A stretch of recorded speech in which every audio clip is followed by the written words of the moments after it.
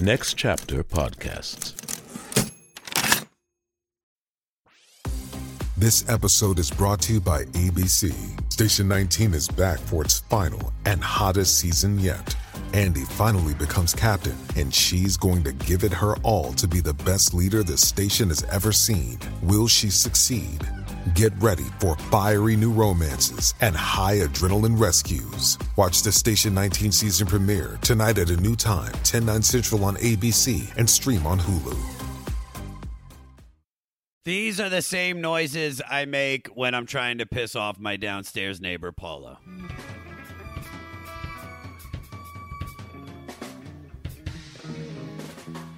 And then it just kicks in.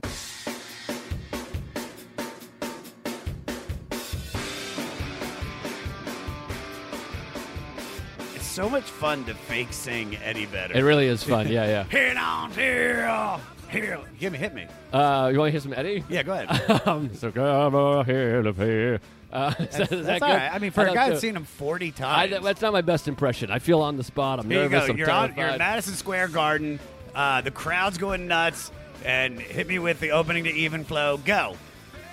Breezy. And the rest is, I can't do it. Rise his head on a pillow made of concrete. Yeah, see, you're a better singer than I. I'm not a singer. Yeah, I'll be the first to say that. I apologize. I got a Well, question. Second, I said it first. You're better No, than me. but I said it with much more inflection and much more passion in my That's true. voice. Under your tongue, I'm like a 10. I will give you one you're not supposed to have. Under my breath. Fuck, dude. Last exit from Pearl Jam from the 1994 hit record Vitalogy. It's also number 485 out of 500 on The 500 with Josh Adam Myers. I am the king of Fleece. All kneel before me. What is up, Fleece Army? Hope you had a beautiful week. Hope you enjoyed the wonderful interview with Wanda Sykes. And I hope you are enjoying this quest through Rolling Stone magazine's top 500 albums list, from Five Honey down to Numero Uno Cochuno Scuscluno Baduno. That's how I talk 90% of the time to my dog. I'm going to make this one quick because I have to tape this to make sure we can get it out early enough for the Record Store Tuesday people, and I am on my way to go see Kiss with Jeff Ross at the Whiskey, and I have to get there so early so I can pick up the wristbands to make sure we can get in. This is why I fucking love this podcast, guys, because I never would have been a Kiss fan if I never heard Kiss Destroyer and talked about it with the one and only Jeff Ross. So I will report back on all the soch about what's going on. But let me say this to each and every one of you guys. I love you. Thank you guys for making this experience the greatest experience of my life. Our guest this week is the one and only Joe List. You've seen him on The Tonight Show. He just recently had a late show appearance with James Corbin doing an incredible stand-up set. He's done Conan, and you've seen him on Season 2 of the stand-ups on Netflix. Joe is a real Pearl Jam fan. Joe has seen the band 40 times live. I've seen them twice. I've seen Beck 18 times live. You know what's funny?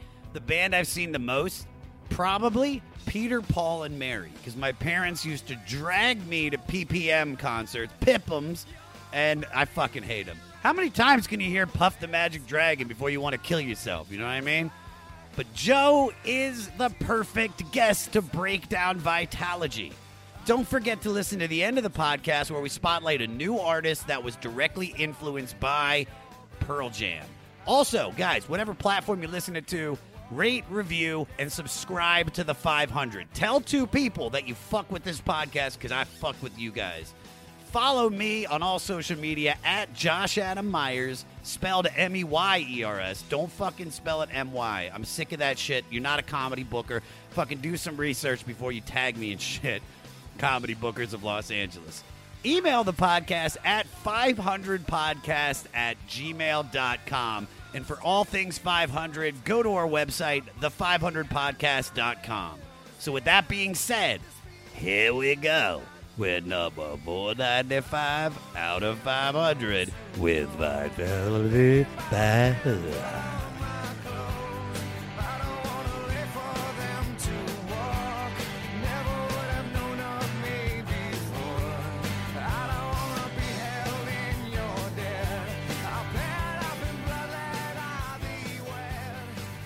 is Jeholis. Bang, dun, dun. This is Jeholis. Dun, dun, dun. That was it. That was your Eddie Scrowl. That was more of a James Brown, I think. Hey. I think I do a decent James Brown. Hey.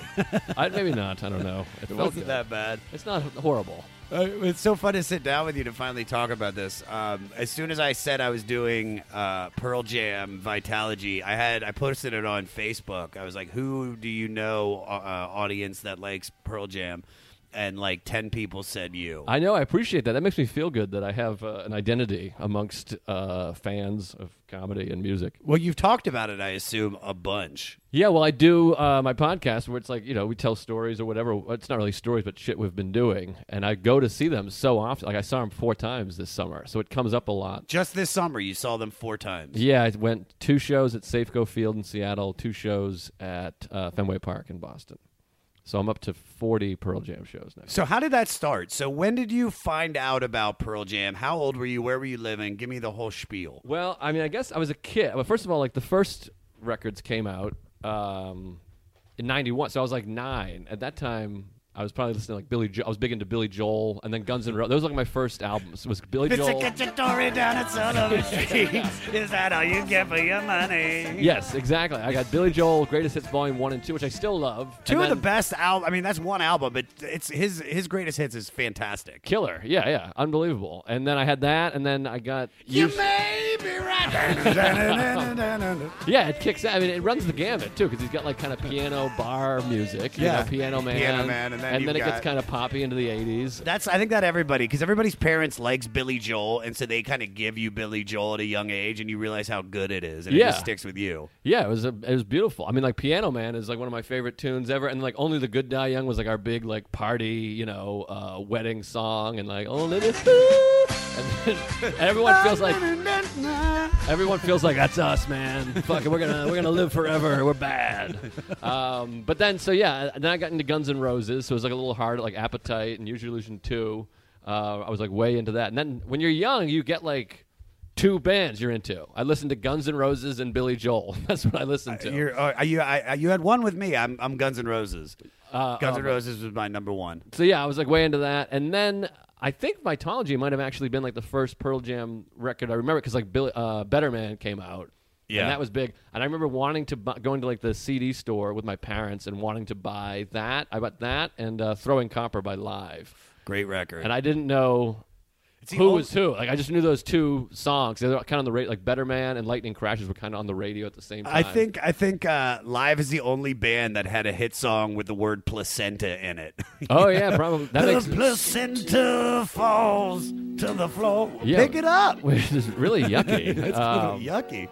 But I got into those, and then I kind of went off in that 90s rock thing, and then I kind of discovered like 10 and Versus after. I kind of got all 3 at the same time. Oh, so you were Vitalogy first, and then you went back. You don't remember the first time you heard Alive or Even Flow? Maybe. Well, Jeremy. I guess I remember the Jeremy video. I should say that was like the first thing I remember is the Jeremy video, and thinking like this is unbelievable. And so yeah, I guess I was into that.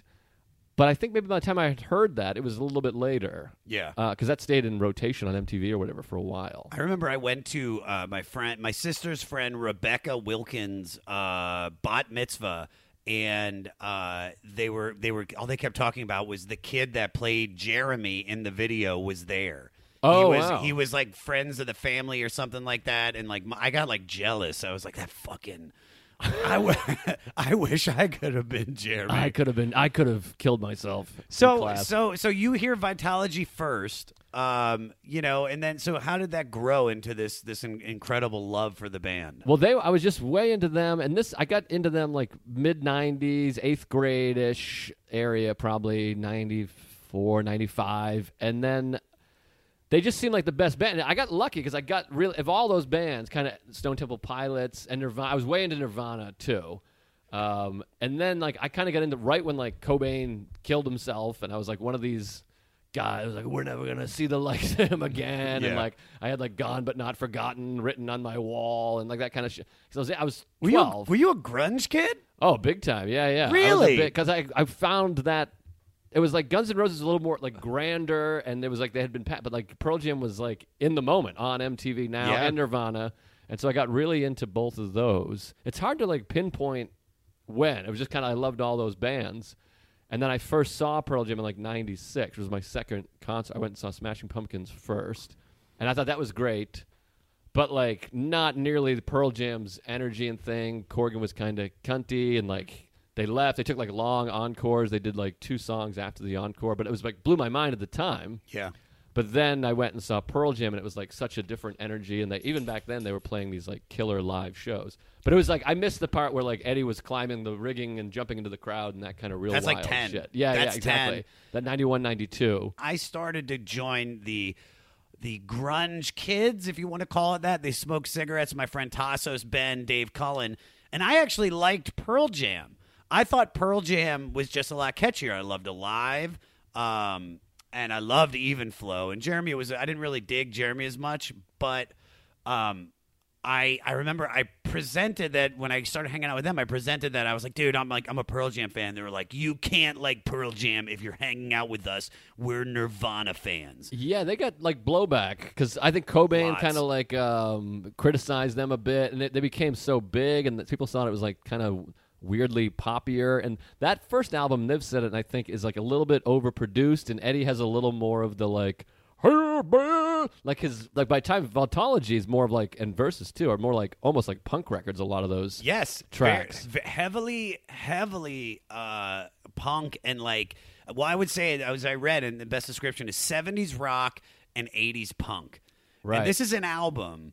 Which let's just jump into it, and we'll get to everything. This is an album that they wrote on the road in between touring for Versus. Right. So this is, as I was talking to my buddy Morty about it. They put out 10 in 91. They put out Versus in 93, and then immediately started writing this on the road. Right. And this is also right around the time that they're dealing, like you said, with the Ticketmaster problems, and they're blowing up in their fame. And then Kurt Cobain dies. Right. And it just puts this cloud over everything. There's fighting in the band, like they just kick out a drummer. All this shit is going on, and I think it shows in the record. So let's talk about this. It's our record.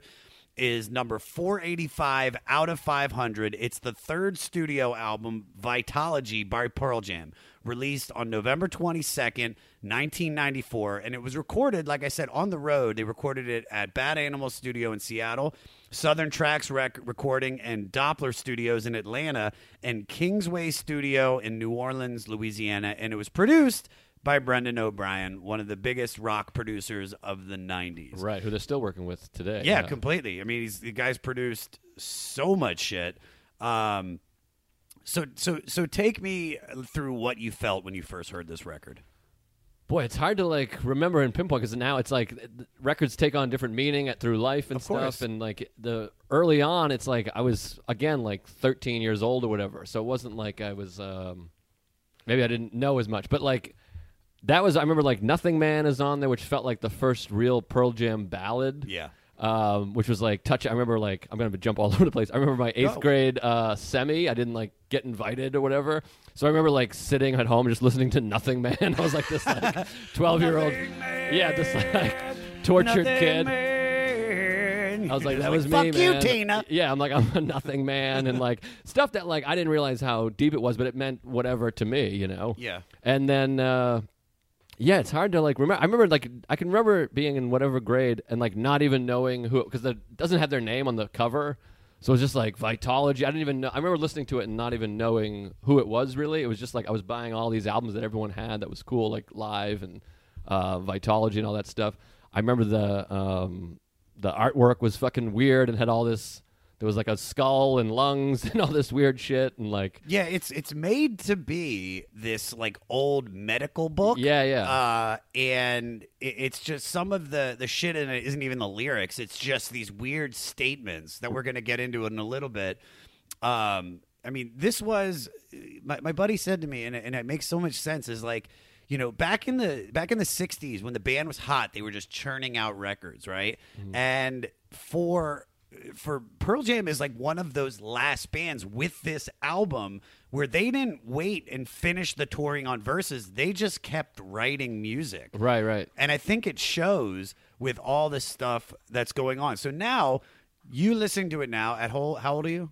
36 now. 36. Like, how do you feel about the record now? Now, I mean, I love it. Now I think it's their best record, which you were saying Versus and 10 are higher on the list or lower, whatever you want to say. Yeah, they're lower on the list. Better, higher ranked or better ranked. I think it's their best album, and I think most people sort of feel that way. Like the experts, anyways, that I've read, think it's like their best work. I think that like it's Eddie's best vocal lyric. I think his vocals sound the best because, again, it's not as much as that like that kind of thing, which I also love. Eddie Vedder taught people that that anybody could sing. You didn't have to have like a perfect singing voice. Right. It's so much fun to fake sing Eddie Vedder. It really is fun. Yeah. Hit on here. Hit me. You want to hear some Eddie? Yeah, go ahead. So come on here to here. Is that That's all good? right. I mean, for a thought guy so. that's seen him 40 times. That's not my best impression. I feel on the spot. I'm Here you nervous. go. I'm You're terrified. at Madison Square Garden. The crowd's going nuts. And hit me with the opening to Even Flow. Go. Freezing. I can't do it. Rise his head on a pillow made of concrete.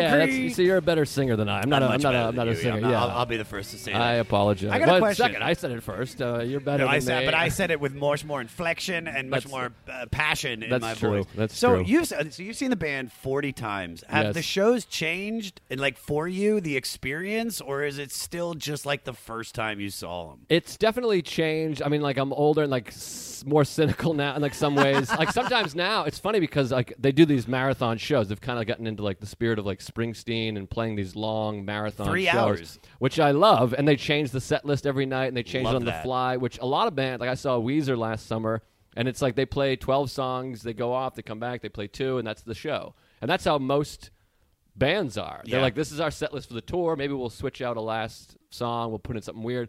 But they're always throwing out weird covers and mixing it up. And then they know that the fans, it's almost like Grateful Dead, where people will travel with the band, myself included, and it becomes like cunty. You'll read like the thread. I go to the website all the time. What do you call it? PearlJam.com. They have the like the community board and stuff.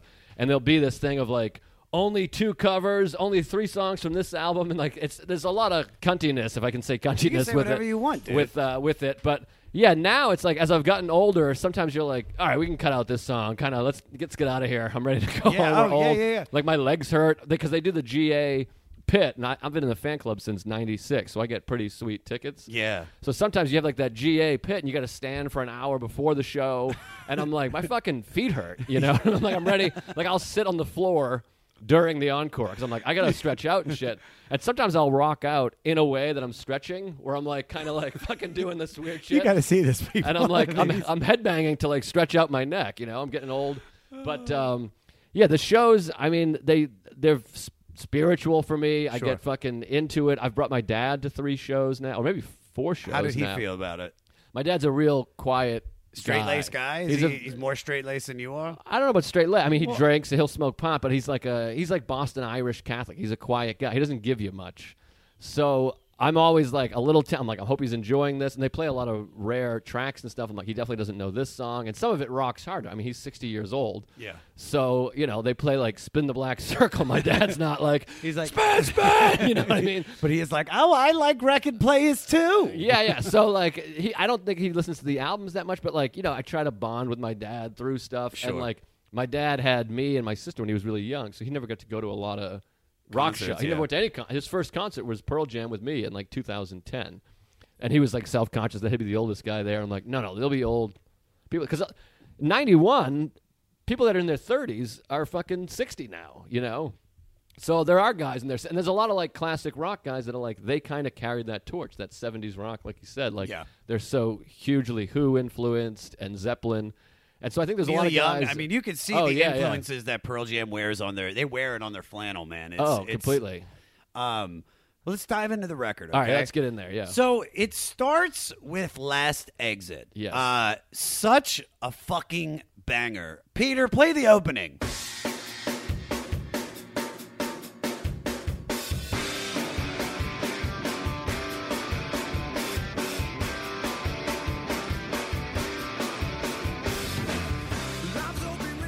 Once this kicks in, it's Yes. like you know this is not your typical Pearl Jam record. Yes. Top 5 Pearl Jam songs for me last. Oh, that's it. I love that. You know what's funny? I always get this one and Brain of Jay Oh, yeah, mixed yeah. up, which I love. Similar openings, Very yeah. similar, just really pounding. You hear the punk rock influence. You know, this is a lot more rugged than anything they've put out before. The solo at 1:57. Peter, play that shit. It's just too fucking good.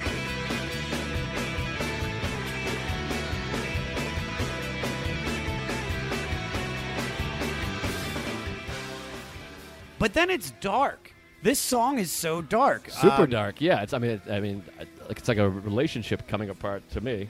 It's what it. What I feels love, like. my favorite lyrics are the opening. Lives open and trashed. Look, Ma, ma, watch me crash. crash. I love that. It's like, look, ma, no hands. I fucking love that. But this is really dark. Lives open and trash. Look, ma, watch me crash. No time to question. Why'd nothing last? Grasp and hold on. We're dying fast. Soon to be over, and I will relent. Hey everyone, this is Tuck from Fit for a King, an off-road minivan. Every week I bring you fun interviews alongside your favorite metalcore entertainers with my new podcast, Get Tucked. Join me every Monday with bands like Counterparts, Crystal Lake, like Moths to Flames, and many more. We play unsigned and undiscovered bands, deep dive into each artist's history, and of course provide the greatest breakdowns in current metalcore. Tune in to Get Tucked every Monday, out now through Sound Talent Media. Hey, what's up? My name's Lurk, and I'm the host of Lamb Goat's Van Flip podcast. Every week, I have in-depth conversations with bands from all over the scene, big and small. We also like to keep our finger on the pulse and showcase up-and-coming bands on the show as well. So come check out Lamb Goat's Van Flip podcast. Yeah, I love that fucking tune. They're saying this isn't a song about Kurt Cobain, but the chorus, there's a reference. You know, let the ocean swell, dissolve away my past, 3 days and maybe longer. Won't even know I've left. And to me, I mean, that's a flat out. It took Kurt Cobain. They had no idea how long he was there. They said at least 3 days, maybe longer. But it's a song that I think is about suicide. It's even in the liner notes. Vedder had typewritten liner notes for the song offering a grim addenda that isn't in the music. He writes, if one cannot control his life, will he be driven to control his death? Which is suicide. Right. Have you ever considered suicide? Personally, all the time. Not never like a legitimate. Well, one time, if I can go off on a Go ahead, please. Just talk, dude. thing. I mean, I sort of a lot of the deep comedy fans are familiar with the story. I shit in a girl's shoe one time in a blackout, drunk. I just fucking blacked out on like a first time hanging out with a girl. It wasn't even a date. It was like our first time hanging, and I got way too drunk, blacked out. Woke up, I had taken a shit in her shoe and traipsed around the house. I fell through like a coffee table. Yeah. Like I just woke up and like the house was like destroyed. There was my own fecal matter everywhere. I mean, it's like a funny story / sad story. And I had pissed on this woman's rug. It was fucking horrible. That was the only time in my life I woke up and I had a flight to Seattle to go to the Seattle comedy competition. Seattle, ironically. And I missed the flight and I was like, I felt like just a piece of shit. That was the only time where I was like, I should kill myself. I'd be doing a nice service to everybody if I fucking killed myself. But it was only like, How old are you? Pretty fleeting. I'm 36 now. So No. then I was, that was 8 years ago. So however, 2010, maybe 28. Yeah, I was 28. But it was never like a thing of like, how am I going to kill myself? It was just like the lowest point in my life and a shame, fucking felt like shit. But never like a genuine like I'm going to kill myself. Let me figure out how. But definitely a lot of I've had a lot of anxiety, panic disorder, where I'm like, Well, it would be easier to fucking kill myself. How than dark fucking has it do gotten? Not as dark as a lot of people. I mean, I feel grateful for that, but definitely I've had low points. That was probably like the lowest point, I would say. But again, it wasn't like I never thought like practically of like, how do I go about killing myself? Yeah. Just a fucking like, oh God, I'm a piece of fucking garbage. Yeah, I felt the same way when I lost my friend Angelo. I've never thought about killing myself where I'm going to, take a gun or hang myself, but I took drugs after Angelo died with the hopes that I'm just going to overdose and be done. Right, because right. I was so broken up how the love that I had for him to know that he was gone.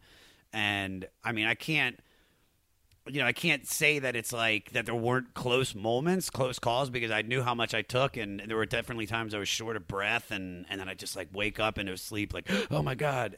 But it was dark, man, and I don't know if I ever could do that.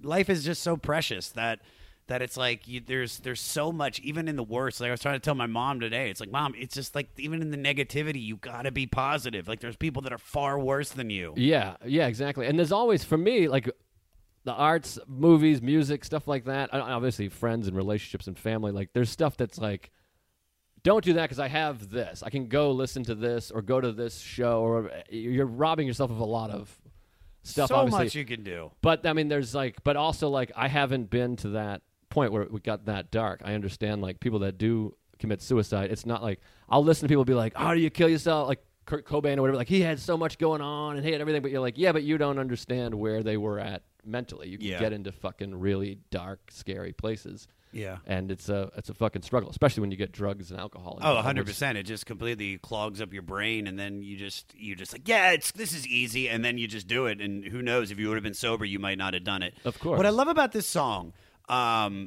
there's two parts of the album. We're going to talk about one later, but this one has one of the best moments in the album. Why I think it's one of the best records on the 500 albums list. Peter, play when he screams, the build up, and then when he screams, let my spirit pass.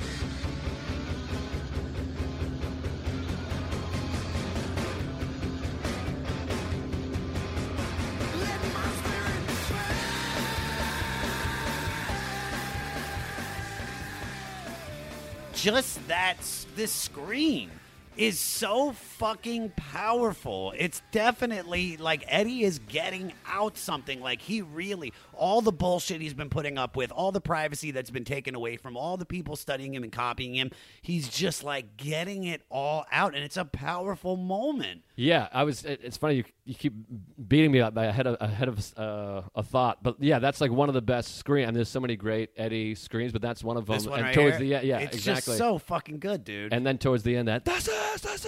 Last exit. It's just play all of that, Peter, because it's so Play the fucking whole good. fucking song, Play the man. whole song. Well, let's let our spirit pass to Spin the Black Circle. God, I shouldn't do fucking segues because I'm just trying to stay cool, and that's definitely not one of them. Maybe cut that out, Peter. Spin the Black Circle. It's a song about playing a record. Very simple song, but it's just like you said. It's your dad. It's punk rock. Yeah. He's not hiding what this song is about. Pull it out, a paper sleeve. Oh my joy, only you deserve conceit. I'm so big, my whole world. I'd rather you than her. So as I read, Spin the Black Circle is the first single released from this record. Yes, which it won a Grammy, yeah. It did win a Grammy. But this is a record that romanticizes vinyl albums and laments their fading glory. The band actually released Vitalogy on vinyl 2 weeks before this record came out. In the industry standard CD, and still popular, but the waning cassette tape. So they put this out 2 weeks prior, and to a testament to both the band and the first single's subject, the vinyl version of Vitalogy became the best-selling vinyl release for 20 years. Oh, wow. Yeah, and upon the more conventional release, it was the second fastest-selling album in history. The first fastest-selling album was Pearl Jam's previous year's release, Versus. Right.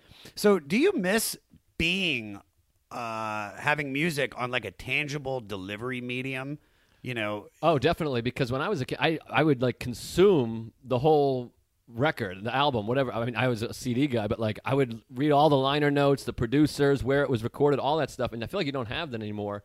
Like now I listen to music and I don't even know the names of the song. Like I got really into Band of Horses. I got into so many bands. Band of Horses is great. Yeah, because they opened for Pearl Jam. So I got to know a lot of Ben Harper and the Innocent Criminals and Band of Horses, all these bands that would, Tenacious D, that would open for Pearl Jam. But now, like, Band of Horses, like, I've listened to all their albums. I know all the albums. But I don't even know the names of a lot of the tracks because it's just like you hit play. There's no fucking album to stare at and look Yeah. through, and so you kind of lose the artwork and stuff. So I definitely.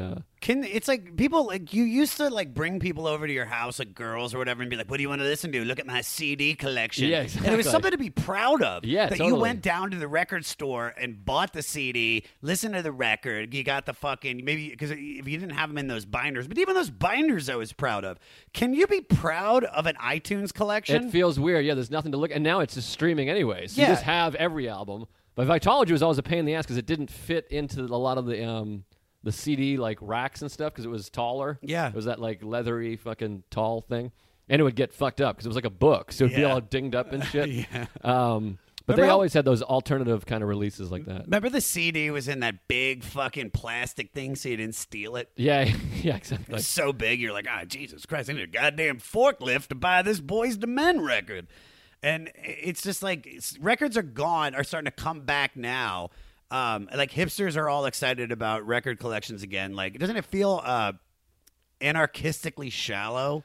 It's weird, and it's now like the second. It's streaming is one, and records are two again. Like in the last few years, CDs have never been like lower, and it's interesting too because I'm in New York. I live in New York, and like all these like classic record stores closed, but now there's like this huge resurgence, and now you can buy Vitalogy vinyl at fucking Urban Outfitters, which is just That's not. buying records at Urban Outfitters. That makes me want to kill myself. The fact that people go and buy, Black Sabbath at Urban Outfitters is brutal. But Spin the Black Circle kicks ass, but never one of my favorite songs for whatever reason. I love it and it kicks ass, but not one of my favorite on that album. I mean, But it's I a feel very like it was simple one of the more song. popular. Yeah, It's very simple. But that brings us into Not For You. now that one is This is as good as it incredible. gets, This is yeah. as good as it gets. 3 chords. The whole song until the bridge. Right. 3 chords. Like, this is the kind of music that I write. Like, when I'm playing around with the guys from LMNOP, like, this is what I write. 3 songs, just 3 chords.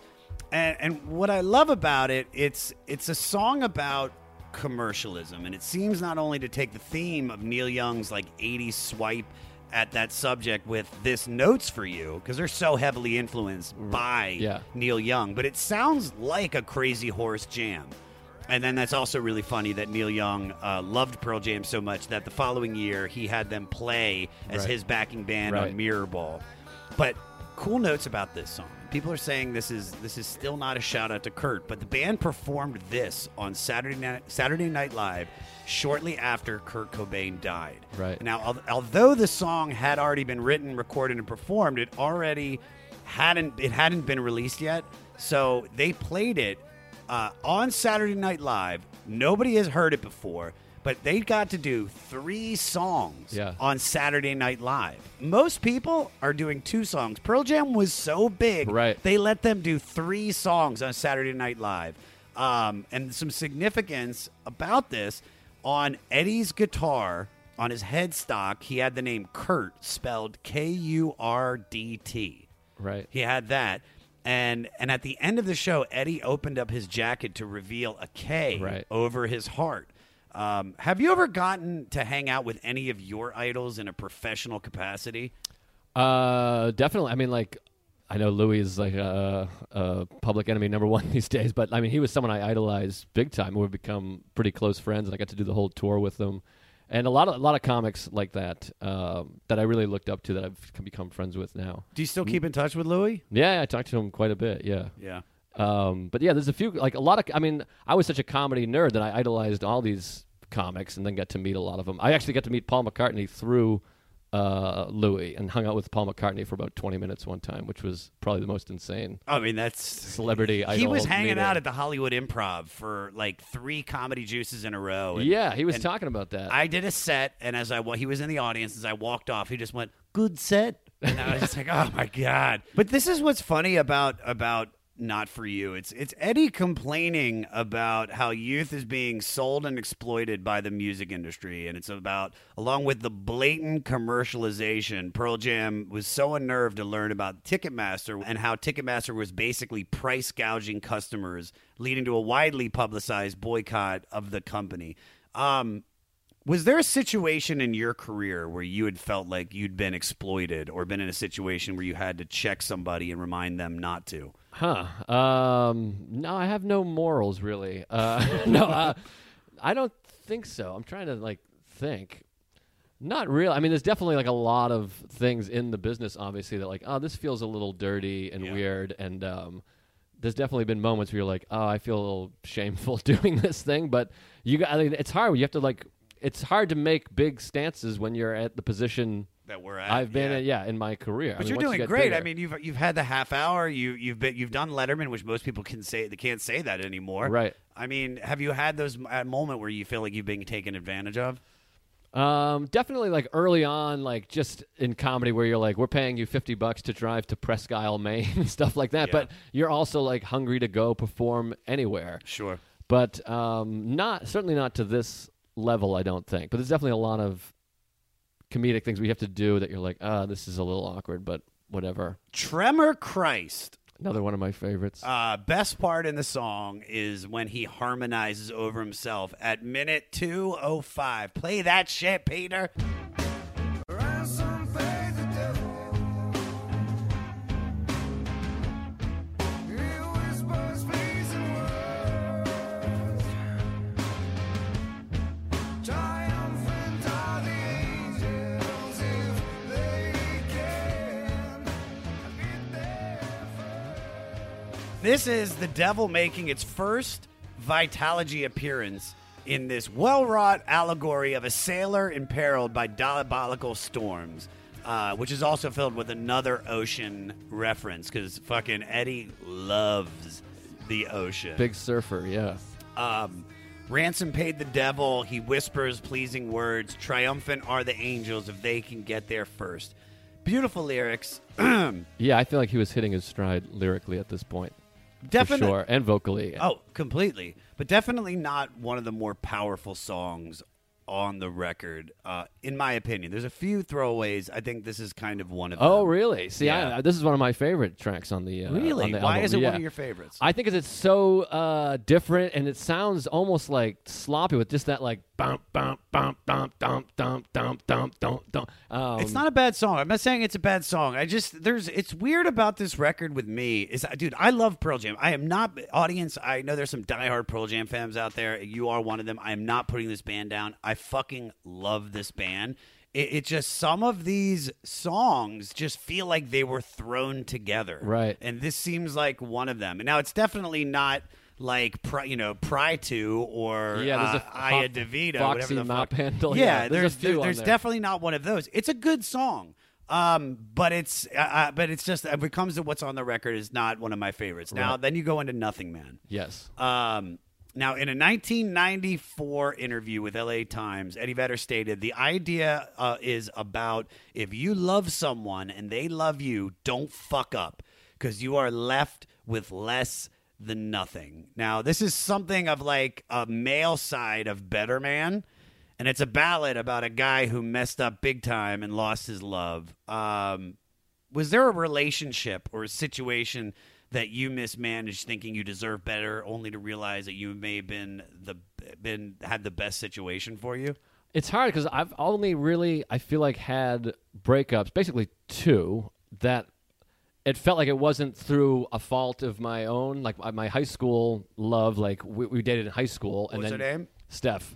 Steph. Steph with an F.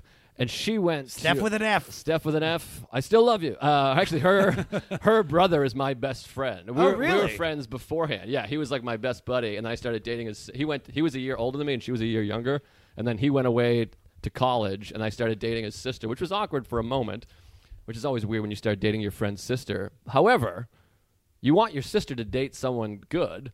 So why not have him date your best friend? Sure. You know I'm a good guy. Completely. So we ended up we worked it out fine, but she just like went to college. I didn't. I was doing comedy. I was 18. So it was more of like, it was like heartbreaking, but it was also like, yeah, that makes sense. I'm living at my parents' house. I'm doing comedy with a bunch of old men. I'm an open mic comic, and you're going to college. So that was like heartbreaking, but it wasn't like anything I could have done. Still just as heartbreaking. And then later I had a relationship with a woman, left me. She went to, she was also young. I get very attracted to really independent women.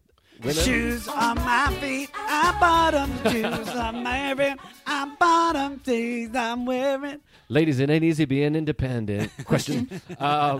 So that's like what I'm attracted to, but I realized later in life you have to find really independent women that have already gone out and traveled and found themselves and see the world. So they still have that personality, but they're not going to leave you. Completely. So I had that with the second girl that I was really madly in love with, and she like moved to South America. So it wasn't like something like, oh, I fucked this up. It was just like the way it goes, but still just as heartbreaking. I would go into Nothing Man. That was like always my go-to breakup song, and still touches that nerve. That's sweet. Is that your cry song? Yeah, it definitely is a sad song. It's also like this thing of like what I could have been something. Nothing Man. Yeah. Should have been something. Could have been something. He throws in there. It definitely. We all can relate to fucking up. Certainly. 100%. 100%. You're not alone in this. Yeah, but yeah, and it was also, like I said, it was kind of the first Pearl Jam ballad. There's nothing really like that on 10. Like, Release is on 10, and Versus has, like, you know, Small Town on there, but not this, like, kind of like, almost like a power ballad thing. There's two of them on here, which is incredible. This is almost like a side piece to Better Man. Yeah.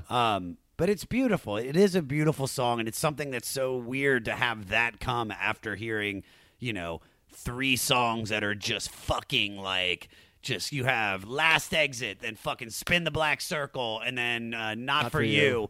And then it's like, here we are, and then it's just this beautiful love song. But then they bring you right back to the fucking shit with Whipping, which is just actually that was the 4th song. So there were 4 like hardcore songs, and then you had Better Man, kicks in with Whipping. The lyrics to Whipping are written on a copy of a petition to Bill Clinton against pro-life killings of abortion doctors. Right. They wear their this is what I love about Pearl Jam, is that they fucking tell you what they stand for. Yeah, I always felt that way. And like, I remember when Dixie Chicks had their thing, when they said they were ashamed to be American or whatever, and everyone started burning their records. And they kind of like, and I respect them and all that, but they kind of like apologized and kind of backpedaled a little bit. And I was like, well, here's this band that's like, just being like, hey, fuck you, this is what we are and this is how we feel and stuff, which I kind of always respect. There's never been an amount of like, well, maybe we shouldn't have said that, we feel weird. They don't give a fuck, which I always liked about them. And like I said, it shaped my politics when I was a kid, because I was like, oh, all right. I would start listening to him at shows and in the lyrics and stuff and being like, yeah, I'm going to be anti-gun. I'm pro-choice. Yeah, well, that's kind of what I like about them, is that they're very to the left. You know, they're a leftist band. Yeah. But they are definitely, I mean, I'm from the left, you know, I just think that it's like, it's good that to have something to stand for. And the Whipping is a powerful song, you know? Fuck yeah. Don't mean to push, but I'm being shoved. I love that fucking line. Not going to ask you about abortions, but the question is, have you ever had your ass whipped? Ask like you mean like sexually or just you can take it there. I would say more of a fight. I've been in one fight in my life, one real fight, and that was in 5th grade with Jeff Meehan, who was my best friend, and we started talking about who would win in a fight. And we were like, all right, let's go fight. And he punched me once in the head, really, really well, and it hurt. And I was like, what are we doing? I don't want to fight, and I'm not interested in being punched. But I've definitely felt rage and anger and I wish I could fight. Nowadays, it's too dangerous to fight because people are trained fighters. Yeah, there's a lot of MMA motherfuckers. Yeah, some guy knows fucking taekwondo, jiu-jitsu, fucking take you down and Muay Thai your ass. I feel that way with I'll see comics respond to hecklers like, hey, shut your mouth, you fucking piece of shit. And I'm like, dude, I hope you can handle yourself, because this is real life. That guy can come fucking kick your ass. But have you had any close situations on stage where you thought something was about to go off? Not really. I remember one time years ago when I was young, like a couple years in, I was like 20, and some guy was heckling, and I was kind of shitting on him, and I was like, oh, this guy's going to kick my ass after the show. And I had a buddy in the crowd, like sitting over here, and he was like, no, he isn't.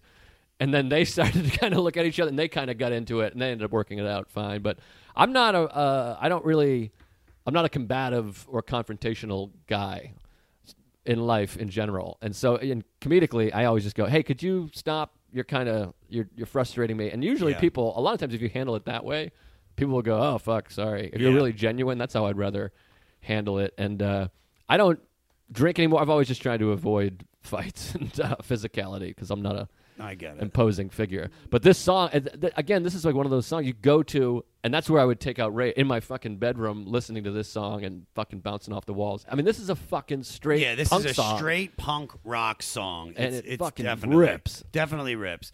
That goes into Pry 2, which is just him saying privacy is priceless to me. Yeah. But what's cool about this is the beginning of side 2 on the Black Circle. So when this was on the record release, which then brings you into one of Pearl Jam's biggest hits Right. for fans. I don't know if commercially it was such a big hit, but Corduroy, it's just so fucking powerful. I can still remember driving down to Ocean City listening to this, and it's about somebody. I read this online. It's about one person's relationship with millions, Right. because this is Eddie basically is about a thrift store jacket that Eddie wore when the band was just getting famous, and it was copied and sold as a high-end garment after grunge became a fashion statement for people who weren't even necessarily fans of the genre. Totally. Now, you dress nicely on stage for the most part. Yeah. As a Pearl Jam superfan, did you ever go through you said you went through a grunge period? Yeah, well, I mean, just musically, but I kind of joke about this. There's no real photos of me growing up where I'm like, oh, man, I had my head shaved, or I pegged my pants, or I wore whatever. I've basically worn jeans and sneakers.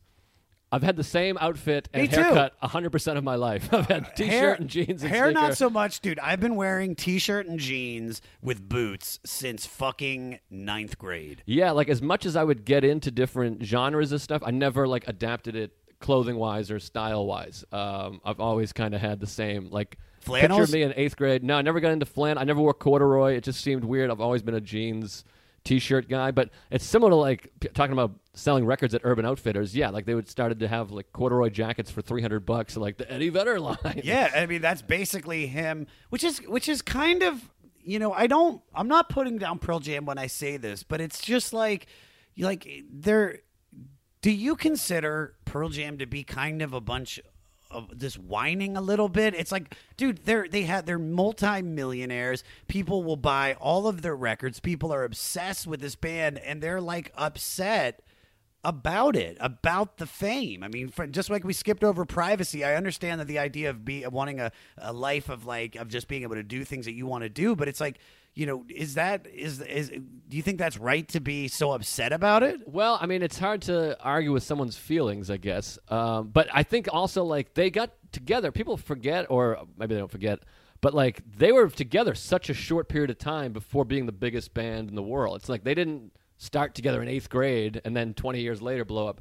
They had been in all kinds of different bands, but, like, when they became Pearl Jam, within, like, a year, they were, like, the biggest band in the world, and I think Eddie sort of oddly resented it for whatever reason, and it became like pop music, which is not what they were kind of going for, yeah. you know. So I understand. I mean, like, different things affect people differently, and it's weird to all of a sudden be thrown into that kind of fame. And I always respected and liked that they kind of, very rarely in entertainment do people kind of like pull back to become less famous, it feels like. Like, they stopped doing interviews, they stopped putting pictures of themselves in the bands, they stopped doing videos, and they kind of like cut the audience, their fandom, in half down to like these hardcore people like myself that go to all these shows.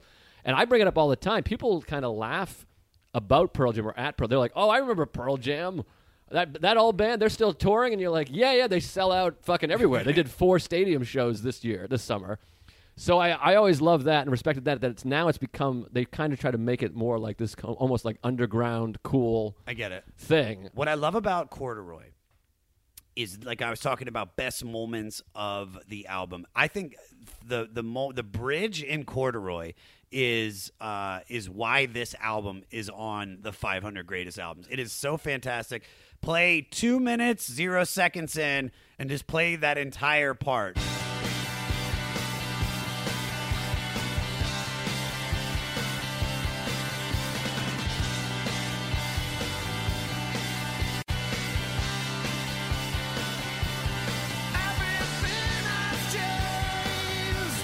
Absolutely nothing's changed. Take my hand. Everything has changed. Absolutely nothing's changed. Take my hand, not my picture. Spilled my tincture.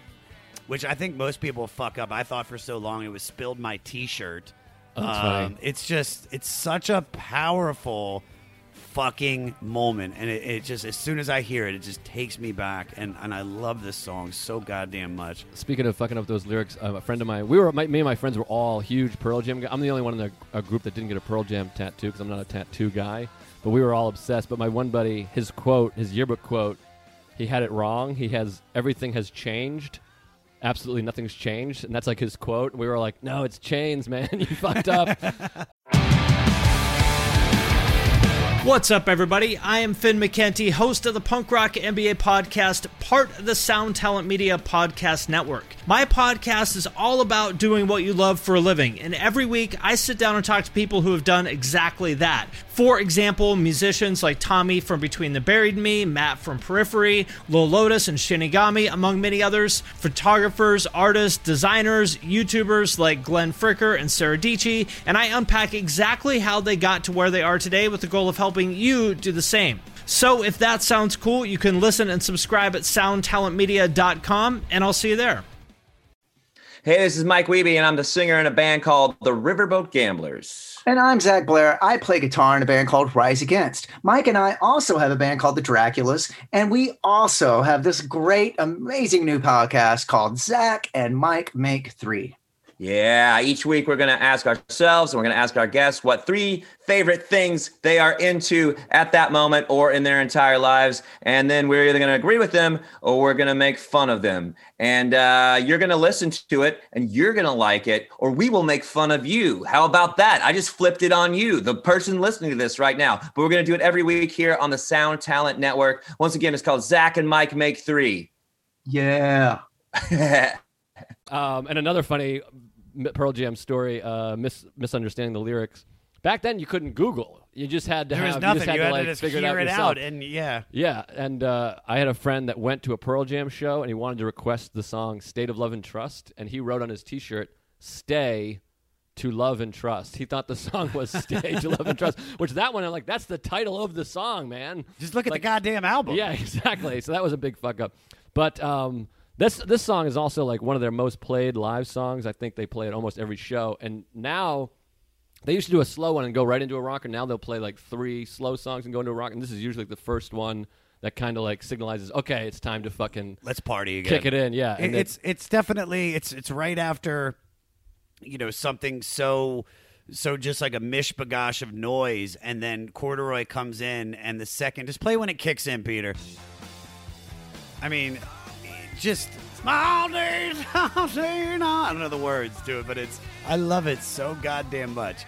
And then they follow that up with Bugs, and I remember when you hate Bugs. I don't hate it. It's just it's Eddie's playing a lot of instruments on this album. This is the first album that Eddie started playing guitar on. Mm-hmm. Eddie bought a accordion at a thrift store, and then he does this song, which I found out it's about the annoyance of the media. okay. But let's take it down to the most basic, basic roots of it. I got bugs in my room, bugs in my bed, bugs in my ears. There are eggs in my head. Have you ever gotten bugs? Literal bugs? Whatever interpretation you want to take it. I live in New York, so there's always roaches in my home, but I get it. I was just saying more like on your body or any. Have you ever had like any sicknesses or anything like that? I had ringworm once in high school. All my best friend was a wrestler. They all had ringworm, and so I had ringworm once. But Any sexually transmitted diseases? Oh, big time! I got herpes. If you want, there you go. Is that That's the bug we're fucking talking bugs, about? dude. Oh, Yes. all right. I didn't understand. I have cockroaches and herpes, both things, and I set traps for both of them. Yeah, I got all kinds of herpes. There's just one kind. Do Really. you know how you got herpes? I do. Well, it's one of 2 women. I had sex with a woman who told me she had herpes right before, and we fucked no condom. So very likely her. But then there was another woman. I didn't have an outbreak for like 6 months. And then I was having sex with another woman who I might have gotten it from her too. But I had sex with one woman that was like, I have herpes. And then we had sex anyways. She told me right as we were both naked, like fooling around, about to fuck, which is the best time to tell somebody because no one's turning back at that point. No man. You're in, dude. Yeah. I was like, you could tell me you have a Venus flytrap in your vagina. I'm going to have sex with you. And by the way, herpes not that bad if you have it. Really? Yeah, it's not so bad. I mean, the first outbreak was horrific. I mean, there was a lot of bugs. And it was a nightmare. I wouldn't work. Bugs on your skin. Yeah, bugs on your dick, your head of your dick. Yeah, it was a nightmare. But now, I take medicine, I control it, no outbreaks. My wife never got it, so that's good. Fuck yeah, dude. Satan's bed. I'll never suck Satan's dick. No, never suck Satan's dick, but it's about not cheating and sleeping in Satan's bed. Have you ever slept in Satan's bed? Now what do you mean by that exactly? I don't know. Whatever way, like, have you, ever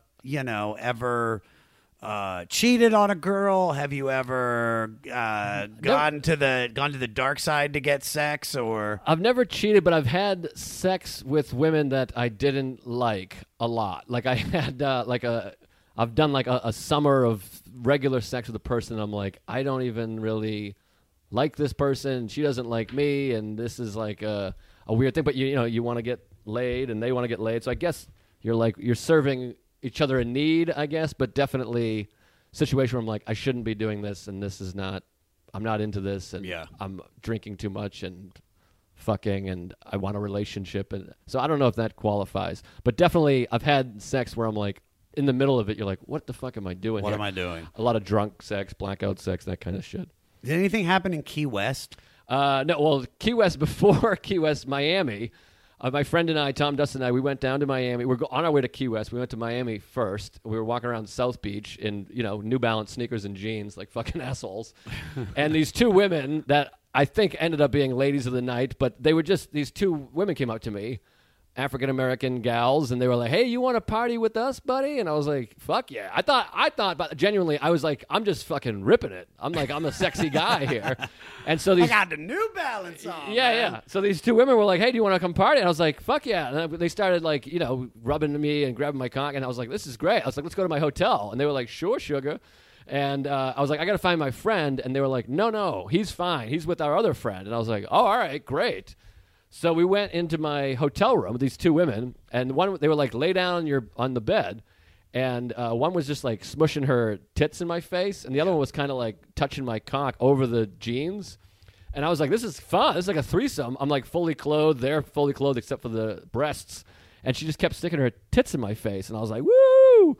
And then all of a sudden, they both were like, all right, well, we got to go. We got to get out of here. And I was like, what are you talking about? We haven't even had sex yet.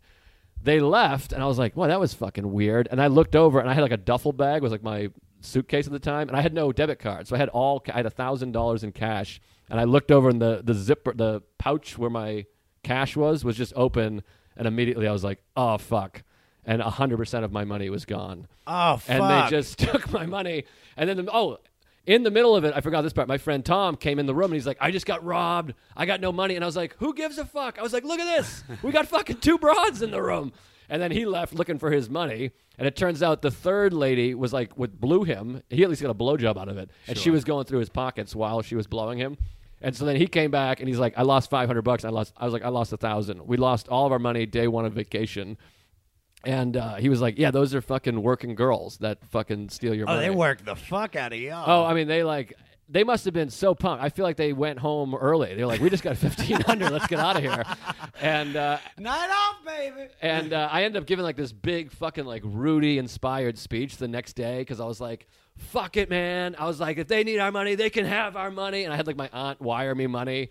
And for years, I was like, whenever I looked at my account, my finances, I would always add $1,000. I was like, I should have 1,048 I've done right that now. before, yeah. And it was like 10 years of that.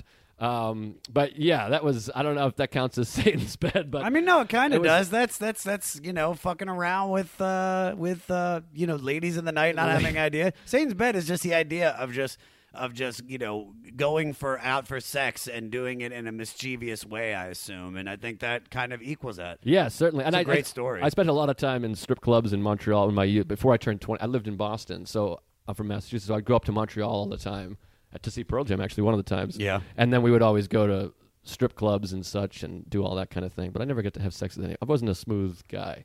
Very smooth. Oh, yeah, now I'm smooth as a baby's asshole. But smooth as a baby's asshole.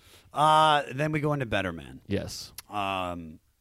Thoughts on Better Man? I mean, you're as an avid fan, you probably heard this song at least 40 times live. They probably played it every show. Almost every show, probably. But yeah, it's one of those ones, though, I feel like a hack because I'm such a Pearl Jam nut, but it is in probably my top 5 or top 10 Pearl Jam songs. I just love it, and it's brought on like new meaning. Live, they'll break it down. A lot of times they'll play Save It for Later in the middle of that breakdown and stuff, and they'll do a lot of that kind of call and response. Whoa. That kind of thing. And it gets really fun. They make it like a 9-minute version, but like it sounds like kind of like a pop song. It's a radio friendly song, but live they fucking jam it out for 10 minutes. And it's insane. It's where he throws the tambourines usually. Yeah, and they'll kind of get together and just fucking really rip it. And to me, this is the first album that features an organ on it too, and they got that organ going on that, and it's just a fucking great song. And you can really. Like the live versions, especially, I'll put on headphones and really you can key into like each. There's an acoustic guitar, like Stone shredding an acoustic. McCready's doing his fucking, where he's just wailing. Then the organ's going, and it's just an unbelievable song. Probably the most famous beginnings to any songs. It's one of the most recognizable ones, at least. Peter, play the beginning, just those chords, that boom, bow, down, down, down. It's just so fucking beautiful. The cool story is that this was a song that he wrote years ago. Yes. Like he wrote this as a kid. I read Eddie Vedder said, sometimes I think of how far I've come from the teenager sitting on the bed in San Diego writing Better Man and wondering if anyone would ever hear it. Right. And then Brendan O'Brien said to Vedder, who was reluctant to record the song with Pearl Jam, and Brendan O'Brien was like, this is a fucking hit. It's just incredible. And Better Man is obviously about abuse. And you've become a better man, and you told me that you become sober. What was it that kind of got you to want to change and become a better man? Just I drank for so long and so hard for so long, and I was just broke. And was there a bottom? It was hard. I feel like I had a couple. I feel bad sometimes, not bad, but sometimes I feel like my bottom is not as horrific as so many people. But shitting in the girl's shoe was bad, and I ended up drinking that night. I kept drinking for a couple years, getting herpes. There was a lot of stuff, and being in a lot of relationships that I wasn't into or wasn't great. And I was in the relationship with my wife when I was still drinking, and it was fine. Like I never hit her or cheated or anything like that, but it was just like I didn't feel a closeness to a lot of people, and I was failing as a comedian, I felt, and I just hated myself. It was just a deep fucking hatred for myself, and I always knew I was going to have to quit. I mean, alcohol is not, if you drink the way I was drinking, I mean, if you have a couple cocktails, that's great. But you were blackout? Yeah, I would black out quite a bit, and I realized in my 20s, for about 10 years, I was either drunk or hungover or drinking 100% of the time. Like, I was just in a fog, and I just fucking was like, I gotta change. Mike McCready got sober, and I would, I really related to a lot of that. McCready does like speeches. Like he got some award. Like he's just very, I think, active in his sobriety. Yeah, all those guys. They're an amazing group. It's just so incredible. It really is a perfect song on this record, and it's so different than everything. Maybe Nothing Man, but I think it's so powerful, and it's one of those songs. Just the lyrics. I love it. Yeah, I think it's one of the best rock songs ever. I really do. Really? Yeah, one of the best ever. I really do, and yeah, it's fucking amazing. I mean, just it's so. The where it really kicks in is like talking to herself. There's no one else that needs to know. She tells herself. Here it comes. Memories back when she was bold and strong and waiting for the world to come on over. Swear she knew him, now she swears he's gone. This is why I can't do the goddamn comedy jam. I get too excited. I get ahead of myself. You know what? If we do another festival, will you do this, and then I'll help sing it with you, because everybody's gonna sing this. Okay, I'd love to have you. I think I messaged you when I saw your half hour. It was just, I think you're one of the funniest people I've ever thanks, met. Man. I appreciate it. I used to rip it in karaoke, but karaoke you have the time cue, which helps. I always end up getting ahead of myself because I get so pumped up. Something about this song is one that people will know all the words to. Yeah. People know this song. All right. Skipping Aya Davida, just a jam. And then more Immortality. Yes. Any thoughts on Immortality? Love it. Fucking beautiful, dark song. And recently at one of the shows, I don't know if it was Seattle or Boston, he sang like alternate lyrics, like these to it, which is exciting. That's like one of these Pearl Jam nerd things. You're like, he's singing alternative lyrics, man. Like, so that was like a big moment. Immortality is, I don't give a fuck what anybody says. I mean, I know Eddie Vedder has said this isn't about Kurt Cobain. Right. But it's just there's too many comparisons. In an interview with the Los Angeles Times, Eddie Vedder addressed the song saying about all the little references were just shit he was going through. The cigar box was simply where he kept his tapes, and asked if this was a song about Cobain. He says, no, that was written when we were on tour in Atlanta. It's not about Kurt. Nothing on this album was written directly about Kurt, and I don't feel like talking about him because it might seem like exploitation, but I think there might be some things in the lyrics that you could read into and maybe will answer some questions or help understand the pressures of someone who is on a parallel train. Kurt Cobain, I think they became friends as he was still alive, obviously, because it couldn't happen in his death, but Kurt Cobain kind of didn't have a lot of respect for Pearl Jam right off the top. He thought they shouldn't solo. He was like, you're not grunge, you're not rock. There's too many solos in it. Yeah, it also seems like a really fucked up guy, obviously. Like Kurt is a fucking heroin addict and struggling with shit. So, I feel like it was very hurtful to Eddie from what I understand and have read and everything. And I think there's a lot of people still that are like Nirvana people, and so they hate Pearl Jam because Kurt said so fucking 25 years ago or whatever. But, Kurt called Pearl Jam, let me go back to that. Kurt called Pearl Jam, he says they are a safe rock band. They are a pleasant rock band that everyone likes. And I think for someone like Kurt that was so anti everything, it seemed like it's just I could see where he was, because I'm telling you, like, my friends were like, you have to like Nirvana, you can't like Pearl Jam. And I was like, how can you? I remember there was another kid that used to hang out around our group and smoke pot with us, and he loved Pearl Jam, and we all made fun of him. And like, I just don't understand that now. Yeah. And that happens now. Like I said, people will still make fun of me and stuff and be like, oh, yeah, that band from the 90s or whatever. But you just have to go, yeah, I just can't. It's not worth trying to explain or express. I've stopped trying to kind of be like, yeah, but if you heard this or whatever, it's just like, well, it's special to me and a bunch of other people, a couple million other people. But, that's the way it goes. People hate. But yeah, it's a fucking amazing song. I completely agree with you. And a great and powerful way to end the record. It does to me kind of sound like a Nirvana song. It doesn't sound like Pearl Jam, but I think it's definitely, this whole album is about death and fighting, the entertainment industry and just being like isolated in this world where everybody's staring at you.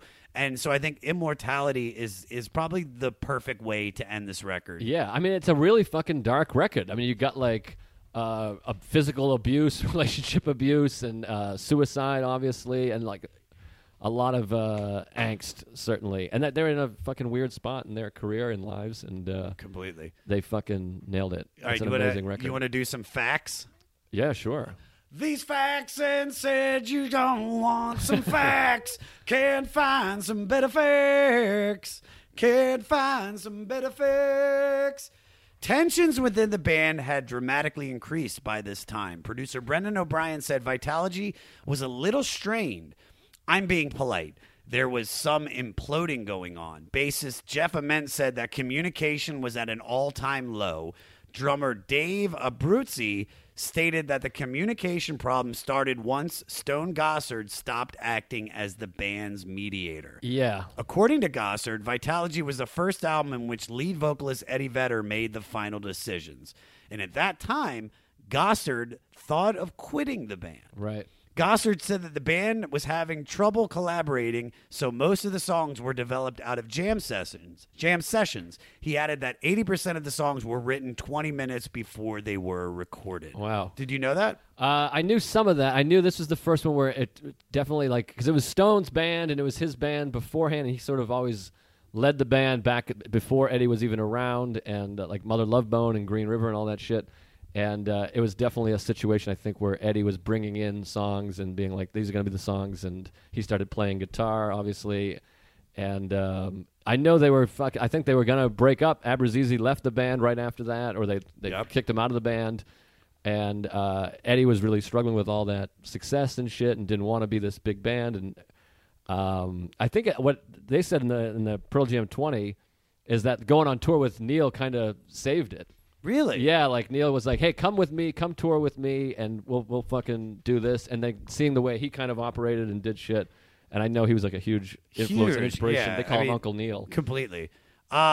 Speaking of what you just said, they also fired their drummer, Dave Abruzzi, who played on the previous released Verses. After the initial recording sessions for Vitalogy, he was replaced by Jack Irons, previously of Red Hot Chili Peppers and LA local legends 11. He was actually asked to play in the first pre-Eddie version of Pearl Jam when they were still called Mookie Blaylock. So Jack was asked to do that, but he turned it down so he could stay in this band 11. He was actually the guy who introduced Eddie to Jeff Ament and Stone Gossard. Right. Okay, was there a pivotal moment where someone handed you that Mookie Blaylock demo? Yeah, I don't know. I just feel like, yeah, I don't know. I mean, I remember early on, Gary Gulman was like, he saw me, and he was like my idol at the time, too, or an idol, and he was like, I'm going to get your tape to my manager. And then I never did it because I was like fucking 20. I was an idiot, and I never got a tape I liked. But I don't know. It feels like comedy is so much more, less collaborative, and there's not like those moments that just fucking change things, that change the course of your history as much. Because it's such like a solo endeavor, it feels like. But I don't. Do you have a pivotal moment in your career? I think, well, there is another one that also involves Gary Gulman, actually. Yeah, I guess I do, actually. Here's my real answer. When I was still drinking, and I was like really struggling. I had no money and no work. I was featuring here and there on the road, and I just couldn't figure it out. And I asked Gulman, because I knew him, and I was like, can we get together? I want to really like pick your brain things. And we met in Central Park. And I was like, basically what I was asking for was like, could you help me? Could you get me a manager, an agent? That's like what I was kind of like saying without asking. And then he kind of just gave me almost nothing. He's like, you got to just put your head down, write, and listen to sets, and just don't worry about what everyone else is doing, and just kind of focus. And at the time, I remember being mad and being like, what an asshole. Yeah, just work harder, fuck off. And then I remember leaving and being like, all right, maybe I will try. Let me just try that. I'll try to put my head down and focus on getting better only, because that's the only thing you can control, which he's always said to me. It's the one thing you can control. And then shortly after that, I got sober, also with Gary. I was like hanging out with him on a weekend, and I was like, I think I got to try to get sober. And he's like, kind of encouraged me. But I do pinpoint a lot of my success to that kind of meeting in Central Park with him, and him just being like, you got to just focus on yourself and can control what you can control. And then getting sober shortly after that. All the success I've had has come in sobriety. Completely. The best thing somebody ever said to me was Gerard Carmichael said to me after I did New Faces, and I was just comparing everybody else's career that went to New Faces with me, like Pete Davidson and Santino and like Aparna. And I was like, why are they doing all this and I can't do this? And then he was like, dude, you got to look at your own paper. Yeah. Don't take your own test, man. Like, right. You know the answers. Just fucking take your own test, and you'll be fine. Yeah, so that was definitely a big moment. And there's been a lot of little things like that. I mean, with comedy and show business in general, it feels like there's so many little things that even at the time you don't recognize it as being, like, so important. Completely. But, yeah, a lot of it's taking care of stuff away from comedy and show business. Sobriety, meditation, therapy, those things have all changed my TM? life. No, just TM? just regular M. Just M. No, I never did TM, but I've heard amazing things. But I'm a big Thich Nhat Hanh guy, and Tara Brach and Jack Kornfield and all that shit. I love it. Yeah, I've been doing we keep wanting to call it transitional meditation, transcendental meditation. I've been doing that for a year. Oh, nice. And that's completely just saved my life. Yeah. I was such a miserable person. And then I had a friend who's a pretty big rock star, and she She just took me to this guide, and I got into meditation through him, and then I started doing a bunch of reading, and I stopped caring about what other people wanted me to do. Like, I always bring up Just for Laughs, where I was so bummed out because they were just like, we don't know what to do with you, and then I just focused on trying not to be me for so long. And then I was like, I just want to lean into me. And that was when the Jam was created. And then even more when it came to straight stand-up, I just was like, this is who I am. I'm going to cuss. I might say dirty shit. I'm not going to try to be another comic. Right. And the second I started writing jokes for myself, that's when my career started taking off even more as a stand-up. Yeah. And it's just, all you can do is just push forward as you. Well, hey friends, my name is Zach Lupetin. You may know me from the band Dust Bowl Revival, but I also host a music discovery podcast called The Show on the Road. For the last 5 seasons, I've been able to dive deep and have intimate chats with folks like the Lumineers, Ani DeFranco, Wolfpack, Keb Mo, Lake Street Dive, Bela Fleck, and more. So guess what? After 150 conversations with some of my favorite songwriters from around the world, we are bringing brand new episodes to the Osiris Network. New interviews and intimate acoustic performances will be coming at you this summer. And which episodes are coming next, you ask? I am Zach Goody, the lead singer for the band Smash Mouth. Our band is called Milky Chance. We are based in Berlin. My name is David Shaw. I sing and write songs with my band, The Revivalists. Trust me, these conversations go some wild places. So subscribe to The Show on the Road on Osiris, and we'll see you soon. Yeah, and the closer you get to being yourself on stage and off, the better you are as a person in life. I had a similar experience with Just for Laughs where I did New Faces and I fucking ate it. And I remember I called Colin Quinn, who's a friend of mine, not to name drop, and I remember being like, dude, I just blew my opportunity. I fucking ate it. And he was just laughing. He's like, that's great. He's like, that's hilarious. He's like, fuck it. Who cares about the industry? He's like, it's 5 minutes. He's like, who's going to judge you off of 5 minutes? Yeah. And he was like literally laughing. He's like, that's funny. He's like, that means you're a real comic. And it kind of gave me perspective. And then I was talking to another guy that I did New Faces with who had a hard time too. And I was like, yeah, I called Quinn. And he's like, you called Colin Quinn? He's like, that's better than anything you can get from here. You're just on a call basis. And I was like, yeah, I guess I get it pretty good. And there's a lot of, like, there's so many moments like that in life, in any business, where you think, like, that was my big chance. I blew it or whatever. And then you're like, no, nothing. There's no one chance. All right, here we go. One of the key bands in the grunge movement in the early 1990s, over the course of the band's career, its members became noted for their refusal to adhere to traditional music industry practices, including refusing to make proper music videos or give interviews or engaging in a much publicized boycott of Ticketmaster. What are your least favorite parts of the entertainment industry? My least favorite part is, I mean, trying to get a tape and stuff like that and trying to impress people that aren't comedians or really don't. They just kind of got this job. You know what I mean? Like, you got to audition for people that aren't really creative people a lot of the times, and having to pitch things to people that are like, well, what if we did it like this? And I think a lot of times people in the industry feel the need to give a note because otherwise they don't have a job. Yeah. So they'll try to change. Like, what if you said it like this or like that? I hate that part of it. Anything that's not creating material and hanging out with comedians, I hate. Being on the road, I hate the morning radio and traveling, having to get on an airplane and all that shit. But, yeah, the stuff that's not telling jokes and hanging out with comics, it bums me out. It's an amazing job and profession. To have any amount of success in it is amazing. Because it's we took a fucking big shot, and it's like an alternative lifestyle. We're trying to beat the system, and I get frustrated sometimes with comedians. We all do it. You know, you complain about certain things and who got what, and I have to go do this. But you're like, don't forget, like, we've beat the system. I don't have an alarm clock waking me up. I can go sit at a desk, and the people that you don't like in the business, it's just like, that guy's a little annoying. It's pretty great. So I remember. I'll just use this story because this is what really taught me to love all of this. Was me and Angelo were driving to the city of Orange. It's by Anaheim, right? Yeah. And we drove down, And that was always my favorite thing ever, just driving to a road gig with Angelo. I just, even when we were just broke and I got $5. What do you got? I got $6. All right, well, we can stop by Del Taco and get a huge meal. Right. And I remember we drive down there, and this guy pumped up that the show was going to be it's going to be packed, man. It's a fun bar show. It's going to be packed. And we walked in after like an hour and a half drive, sitting in traffic, and there were 2 people in there. Yeah. 2 people. And I remember I walked outside. I was like, what the fuck, man? There's 2 people in there, dude. Fuck this. And he goes, what are you getting upset about?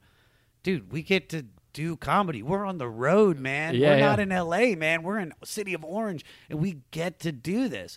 That's the big thing that people forget. And I think this is in any profession, is that you get to have a job. You don't have to have a job. You know what I mean? You can find another job. Right. We get to go up there and entertain people. And with all the other bullshit, it's not nearly as fucking, as cool as what we do. It's just what we get to do is so beautiful. Just sit in that, enjoy all of that work, and then all the rest of it, even when you don't get something or when you do get something, it's all just like, fuck it, dude. Every day is a gift. Yeah, for sure. It's the best, man. I love it. I love it. Okay, the band took the name Mookie Blaylock in reference to the then active all-star basketball player. The band played its first official show at the Off Ramp Cafe in Seattle on October 22nd. You know this. Yeah. 1990, and soon signed to Epic Records and renamed themselves Pearl Jam. Yes. Tell me about your first show experience. My first show was at Chops Lounge in What date? You remember? yes, October 23rd. October 8th, 2000. I think it was the 8th. Either the 8th or 9th. It was Columbus Day. I guess I could look this up. One of our historians could look it up. Columbus Day, or right after Columbus Day, the Wednesday after Columbus Day. I think it was the 8th or 9th, something like that. 2000, and it was this place called Chops Lounge, which was in the Howard Johnson's Hotel in Boston, right next to Fenway Park. It's now like a hip, like boutique hotel or whatever. But it was like an open mic. It was like a true open mic where like everyone shows up. There was fucking crazy people that you just sign up. Anyone could get on. Like a quarter of the people weren't even comedians. They were just homeless people or street people that were fucking. Those are the best. Yeah. It was it was a real open mic, and I was just walking around. I had graduated high school and I knew I wanted to be a comedian. And I was just walking around Boston one time, like aimlessly, and I saw the sign that said Open Mic Wednesday. And I was like, all right, I'm going to go fucking do the open mic. I got to go do it. And I went, and it was hosted by this guy named Larry Lee Lewis, who played the piano and did one-liners. He was like a combination Jerry Lee Lewis and Milton Berle or something. And it felt very much like that Blind Melon No Rain video where like the fucking B-girl finds, which is another Pearl Jam song, B-girl. She finds like all these other where you're like, yes, this is where I belong. And it was all these like, middle-aged, they were probably my age now, but a bunch of older guys, and they were all fuck-ups and weirdos, and I was like, yeah, this is what I'm going to do. And I went on, I think I had like 3 minutes. I said, take my wife, please, at one point. Did you really? Yeah. But my first joke was I went to that bar, Cheers. Nobody knew my name. That was like my joke. And then this joke, I think is actually decent. I said, my friend got me the worst apartment warming gift ever, an air conditioner. Because that doesn't warm an apartment. No, I get it. That was one. It's fantastic. And then I was like, I went to the Celtics game. A lot of empty seats for a team called the Celtics. Those are like my big jokes. But it went pretty well. And I remember the guy, Larry Lee Lewis, gave me his card. And he's like, great, you're fantastic. I was 18. He's like, fantastic. And I remember being like, I'm in show business. Like, I have a card. And he's like, come back next Wednesday. And I was like, all right, great. And then I just did every Wednesday for like a year before someone. And I thought I was like, I'm a comedian now. And then someone was like, you should come do the other shows. And I was like, other shows? What do you mean? I'm like, I'm killing it here. And then slowly I started doing other open mics, and then before you know it, it's like you're doing every night. After 10 became a hit, Nirvana's frontman called Pearl Jam sellouts, claiming that it wasn't a real indie rock record because all the guitar solos that were on it. Cobain and Vedder eventually became friends. Are there any friendships that you have that have started bad and then became super close? Well, so many, because when I was drinking, I was bitter. I had that bad habit of hating everybody new. I don't know if you've had that period in your life. Like, oh, yeah, in my 20s, everyone, I was like, who is this fucking guy? Like, that was like my natural. And then you start realizing, you're like, oh, I say that about every person. I'm like, oh, I don't like this guy. I don't like this person. Because you're competitive and you want to be like, no, I'm the fucking guy. So definitely there was relationships. I remember my buddy Sam Morrill, who's a close friend of mine. Love Sam. I did New Faces with him. Oh, no, yeah. He's like one of my best friends now. But we went on a road trip. He was like a fan of mine because I was a little older, and we co-headlined together. And he just kind of annoyed me. And I remember being like, oh, this guy sucks. Yeah. Not sucks, but like I was just like, I thought he was a great comedian. I remember being like, this guy. He just sucks as a person. You just weren't hitting it off with him? Yeah, that was part of it. Well, first of all, like, he was just like, we flew to the wrong airport, and he couldn't drive well, so I had to do all the driving. And then he was like newer and like had top billing over me. So it was a lot of like stuff like, it wasn't even him as a person. It was just my own bitterness, alcoholic shit. But I remember being like, oh, man, I don't know about this guy. And then I watched him on stage, and I thought he was like better than me as a comic, and he was new. And I was like, I fucking hate this guy. I was like, he's driving me crazy. He's a better comic than I am. And now we're like, shortly after that, you realize you're like, oh, I'm just a fucking idiot. This guy's like the best, literally one of the best people I've ever met in my life. One of my best friends. Also one of the best comedians in the world. So, and there was a few other people like that where I just kind of was like, I don't know about this. Literally every person I met, I was skeptical. I was like, I don't know about this asshole. And then almost everybody I've ever met, I love. Like there's very few, in fact, almost no comics that I'm like, I can't even be in the room with that person. In fact, there's zero comics like that. Your ego's not your amigo, people. All right, here we go. Vitalogy's release was likely held up due to Pearl Jam's battle against corporate ticket selling Titan Ticketmaster. Always a band that put their fans first, they thought the consumer was getting ripped off by the company and the artists weren't receiving their fair share of ticket sales. Also, in 2006, Pearl Jam created the Vitalogy Foundation to support nonprofit organizations doing commendable work. There's one thing I can say about Pearl Jam is that they are full of integrity. Sure. Like, this band has a heart. This band is about their audience. That's why they play those 3-hour shows. That's why they give that. He throws out the tambourines. That's why I think Eddie gets drunk on stage and just has the greatest time of his life, because they're so just they feel the love and they want to give it back to the people that have gotten them to this point. Yeah, I love that. I love that about them. And one thing that bothers me, though, the Ticketmaster thing, by the way, they're back through Ticketmaster and their concerts are like $85, and I'm like, oh, fuck. Really? But that, I mean, that's the way it goes, I guess, or whatever. But also, like, unbelievable philanthropists. Like, they give away so much money. And that's also been like a big inspiration to me also, you know, just trying to be like, all right, let me try to take care of people and groups and be active and stuff like that. No, they're fucking just seem like genuinely great people and give back to the community and stuff. Yeah. Joe, you were fantastic. Thank you. I'm so glad I got to sit down and talk to you about your favorite band, man. This means a lot to me. I appreciate it. Thanks for having me. And yeah, don't tweet mean things to me. I'm very sensitive.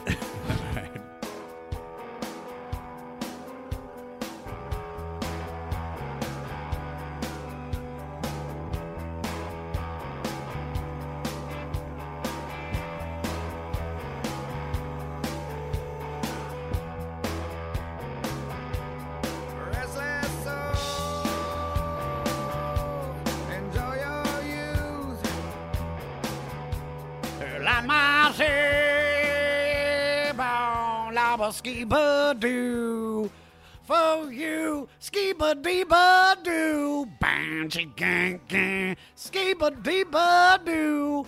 Give it up for Joe List, guys. And for all things Joe List, go to his website. It's comedianjoelist.com.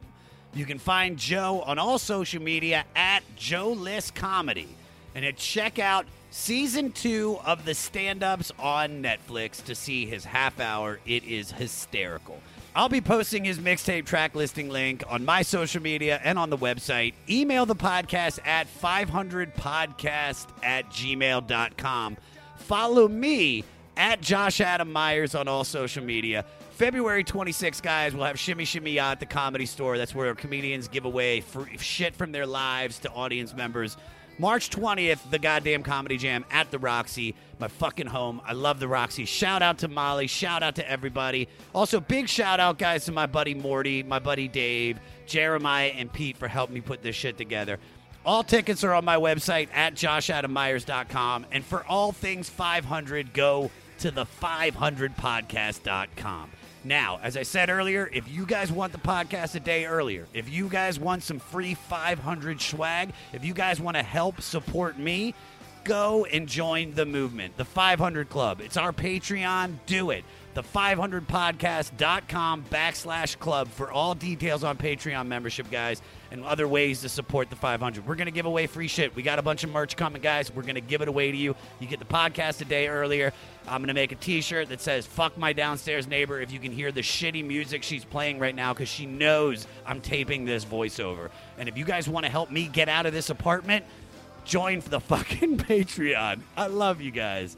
Now, we just listened to Pearl Jam from 1994. Now, here is an artist that was directly influenced by this album.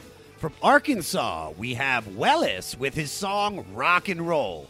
If you're in a band and we're directly influenced by one of these albums or artists, we want your music, okay? Send it to me. Send it to 500podcast@gmail.com. Make sure you put the album and artist that influenced you in the subject line. Help me help you. I want to break bands, man. I want people that need help to send me shit, and I will fucking put it out there to make sure the world can hear your music. Because as this blows up, which it is, not yet, but we're getting there. We're fucking getting there. I'm telling you, we got some good numbers of some subscribers from all over. Australia, Sweden, fucking Canada, LA, all over, man, and I love it. Next week is Mott the Hoople Week with their 1972 album, All the Young Dudes. I've already been listening. I fucking love this record. So y'all got some homework to do. I want y'all to have a great week. Stay fleecy. King of Fleece out.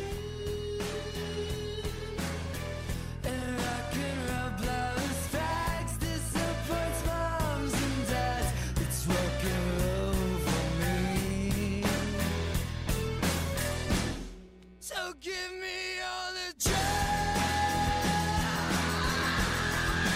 cover me in blood.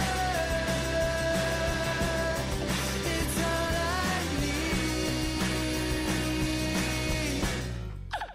Rock and roll, and rock and roll is a gas, and rock and roll slithers past.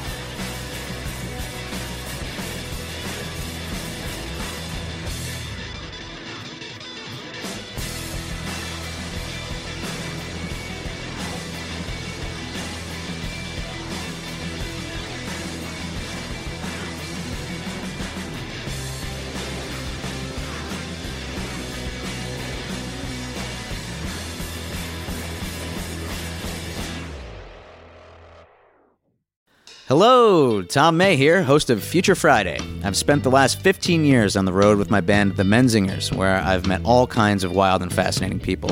So I started a podcast. On Future Friday, I talk to fellow musicians about the moments that made them, their passions outside of music, and the curiosities that tie us all together. I've also talked to the likes of UFO researchers, magicians, soldiers, and documentary filmmakers, and I'm constantly searching for folks that can shape and change our view of the world. You can check out Future Friday wherever you like. Hi, this is Paul Phelps. And this is Monica Strutt. And we're from the Daily Music Business Podcast. We're joined by a number of other really great hosts in creating daily content with great advice for independent musicians just like you. That's right. We put out episodes daily on all topics from music marketing to branding, advice on signing with a manager and label, and anything else you need to up-level the business side of your music career. We've got it covered. Subscribe to the Daily Music Business Podcast today on your favorite podcast catcher. Subscribe today to the Daily Music Business Podcast on your favorite podcast platform. Next Chapter Podcasts.